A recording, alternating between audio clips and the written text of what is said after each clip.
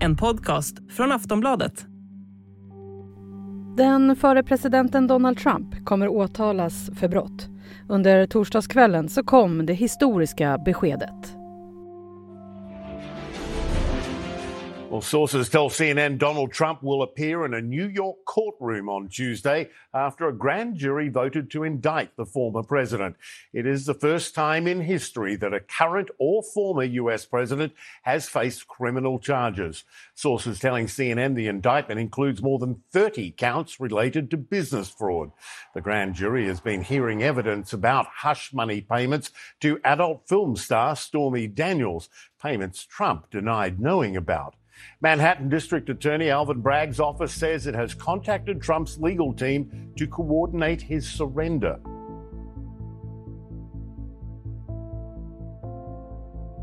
Ja, Donald Trump ska åtalas för att ha tagit pengar ur sin kampanjkassa för att ha betalat för porrstjärnan Stormy Daniels tystnad. De här pengarna betalades ut av Trumps advokat Michael Cohen under valrörelsen 2016, vilket advokaten tidigare erkänt och också vittnat om i förhör. Och Trump är alltså misstänkt för att ha ersatt Michael Cohen för utlägget och sen bokfört det som utgift för sin kampanj. Exakt vad den förre presidenten kommer åtalas för är ännu inte känt, men det är alltså kring denna omtalade händelse som åtalet gäller. Och självklart så reagerade Donald Trump på åtalet. Trump calls the indictment a witch hunt that will backfire massively on President Joe Biden. He posted on Truth Social, quote, "This is an attack on our country, the likes of which has never been seen before. It is likewise a continuing attack on our once free and fair elections. The USA is now a third world nation," he went on, "a nation in serious decline. So sad."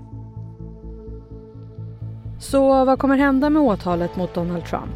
Hur har reaktionerna från hans anhängare varit och vad innebär det här för hans möjligheter att ställa upp i presidentvalet 2024? Välkommen till Aftonbladet Daily, Sveriges största nyhetspodd. Jag heter Jenny Ågren. Och jag har ringt upp Wolfgang Hansson, vår utrikespolitiska kommentator. Wolfgang, berätta, varför åtalas Donald Trump nu? Ja, vi vet inte de exakta åtalspunkterna ännu, men det har att göra med den här betalningen som gjordes till porrstjärnan Stormy Daniels för att hon skulle hålla tyst om en påstådd affär med Donald Trump. Och hon skulle då hålla tyst inför presidentvalet 2016. Och att de här pengarna på något sätt ses som en olaglig kampanjfinansiering till Trumps valkampanj. Men exakt vad det är, hur åtalspunkterna lyder, får vi förmodligen inte reda på förrän på tisdag i nästa vecka. Ja, men det här är ju någonting som hände 2016. Varför åtalas han nu? Ja, man kan ju undra varför det har tagit så lång tid, och det vet jag faktiskt inte. Det kan bero på att Donald Trump ju har som taktik att förhala alla juridiska processer han är inblandad i. Han vill ju aldrig ställa upp. Han säger alltid nej till alla former av begäran från åklagarsidan och så vidare. Eller så kan det ju, om man är konspiratoriskt lagd, så kan det ju bero på då att man ville tajma det här åtalet så att det ska ställa till med maximal skada för Donald Trump och hans chanser i presidentvalskampanjen. Du var inne på det, att det inte är riktigt känt ännu vad han kommer att åtalas för, men det sägs att det är över 30 åtalspunkter. Vad spekuleras det i då? Jo, men det är ju det här att han har bokföringsmässigt ljugit om var de här pengarna kommer ifrån och hur de används. Och det är ju för att de här amerikanska kampanjfinansieringslagarna, de säger ju att man får bara lämna ett bidrag upp till en viss nivå, och gör man det en högre nivå så är det olagligt. Och i det här fallet handlar det ju om $130 000, och det är ju långt över vad man får lämna i ett kampanjbidrag. Så att det är ju en sån punkt där man misstänker att som det kan röra sig om. Och Donald Trump har ju såklart reagerat. Hur tycker du hans reaktion var? Den var ju den förväntade. Hans taktik är ju klar från första början. Vi såg vi ju redan när han för en vecka sedan gick ut och sa att han skulle gripas som i tisdags. Utan att någon annan hade sagt någonting. Åklagarmyndigheten hade inte sagt att de skulle åtala honom eller gripa honom. Och det var ju på något sätt han ville liksom redan i förväg förbereda sina anhängare på att det skulle komma ett åtal. Och nu när det väl har kommit så tar han ju i med de här vanliga adjektiven som häxjakt, och han menar på att det här är inte ett åtal bara mot honom själv, utan det är ett angrepp på hela USA och ett bevis för USA är på väg att chansera och så vidare. Och hur har republikanska partiet reagerat då? Ja, det har ju varit en väldigt starkt stöd för Donald Trump i det här. Alla, inklusive de förväntade motkandidaterna till Trump då i presidentvalet nästa år, har ju ställt upp på hans sida och sagt att det här var upprörande, en häxjakt, att man har weaponized rättssystemet och så vidare. Så att det är till och med Nikki Haley som är ju den som kanske har mest tydligt av de republikanska kandidaterna tagit avstånd från Trump, eller åtminstone distanserat sig från honom. Till och med hon tycker att det här är ett politiskt motiverat åtal. Och även hans förre vicepresident, Mike Pence. Ja, han är väldigt upprörd över det här och kallar det också ett politiskt åtal. Och man kan ju också förstå att hans egna anhängare, alltså de som röstar på honom, de har också reagerat. Ja, de är ju naturligtvis upprörda, och de köper ju hans historia här, att det här är en del av den här häxjakten som pågår mot Trump, och det här är ett försök att stoppa Trumps möjligheter att ställa upp i presidentvalet och vinna presidentvalet nästa år. Och Wolfgang, vad är det här för typ av mål? Kan det här bli långdraget nu? Det kan det definitivt. Det här är ju... vi vet ju inte ännu, nu har inte ens satt åtalspunkterna, och sen återstår ju se liksom hur snabbt kommer en rättegång igång. Vi vet ju inte ens säkert om den kommer att vara avslutat när presidentvalet hålls i november 2024. Så att det är ju... Än så länge så är det väldigt mycket som är oklart. Och vad tror man då? Kan det här leda till att han döms till fängelse? Det kan han göra, men eftersom han inte är dömd sedan tidigare för något allvarligt brott, så är det troligare att det blir villkorligt straff eller ett bötesstraff så att säga. Men fängelse finns i straffskalan för det här brottet, så att det kan vara så att han döms till fängelse.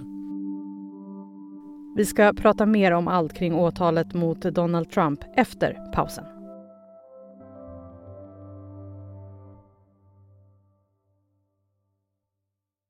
Oavsett om han fälls eller inte, vad innebär det här för hans eventuella presidentkampanj?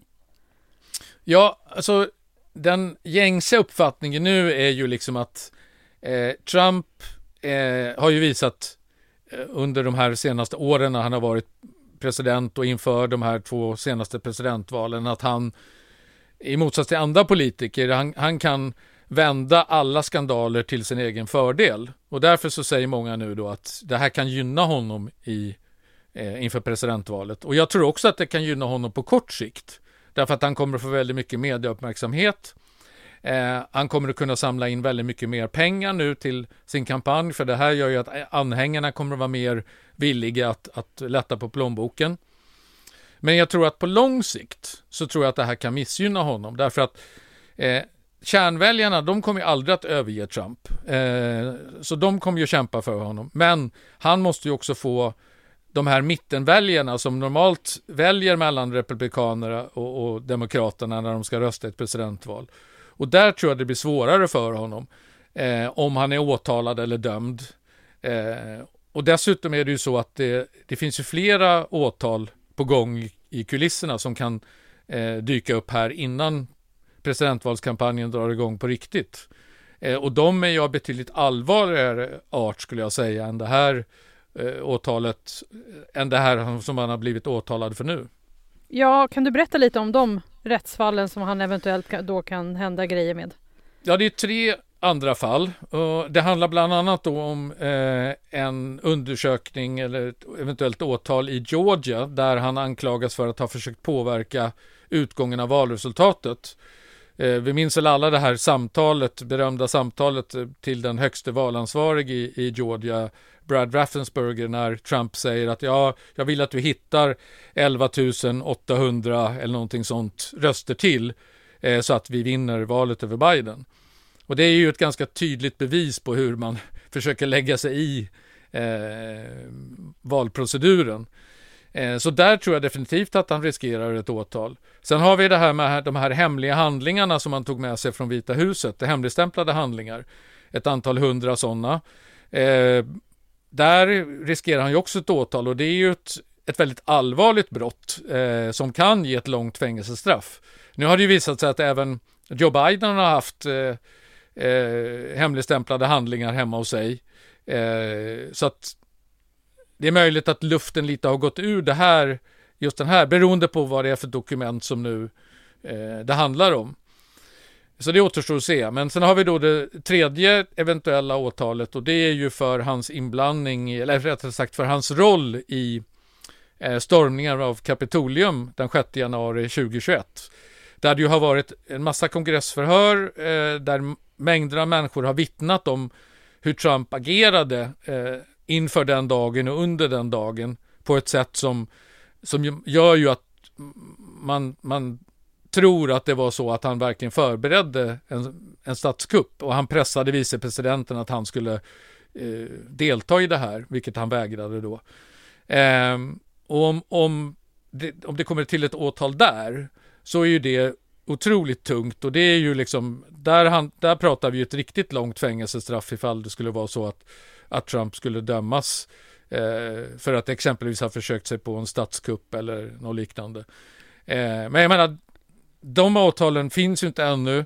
Vi kan bara spekulera i om det kommer att bli av eller inte. Men de ligger i alla fall där som ett hot mot honom inför presidentvalskampanjen.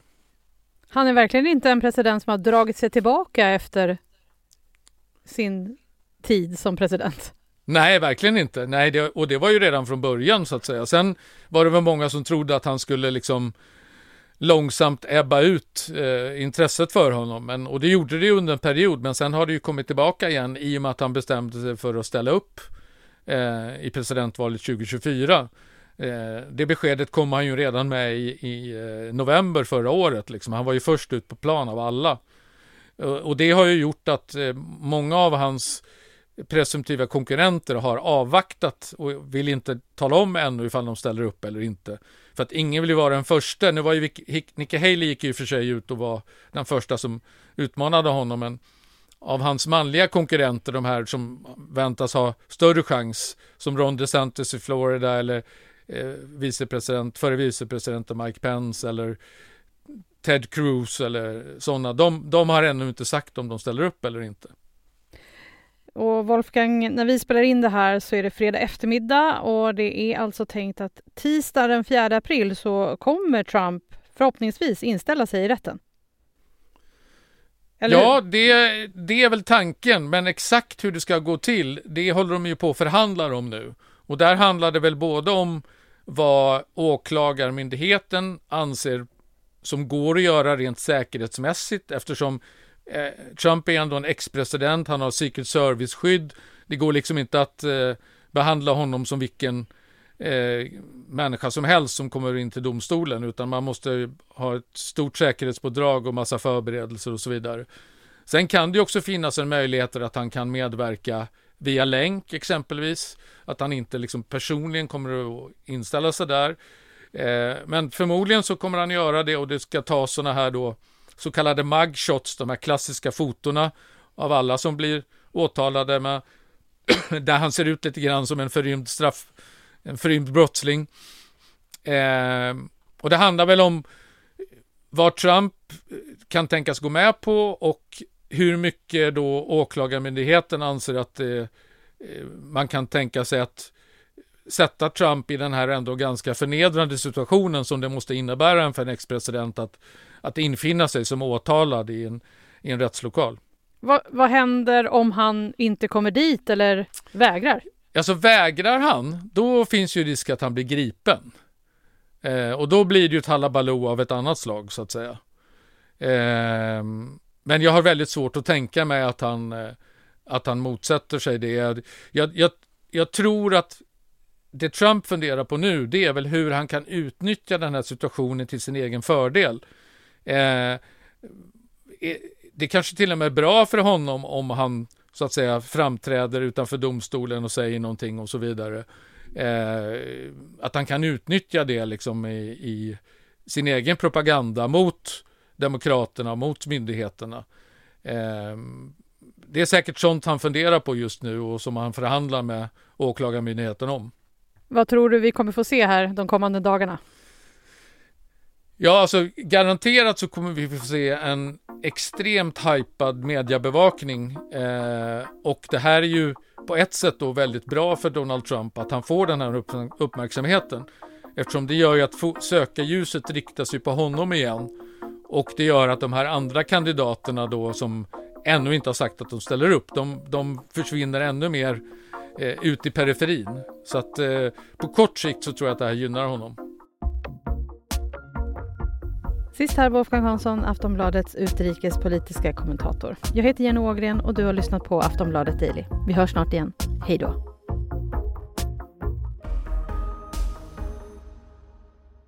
Du har lyssnat på en podcast från Aftonbladet. Ansvarig utgivare är Lena K. Samuelsson.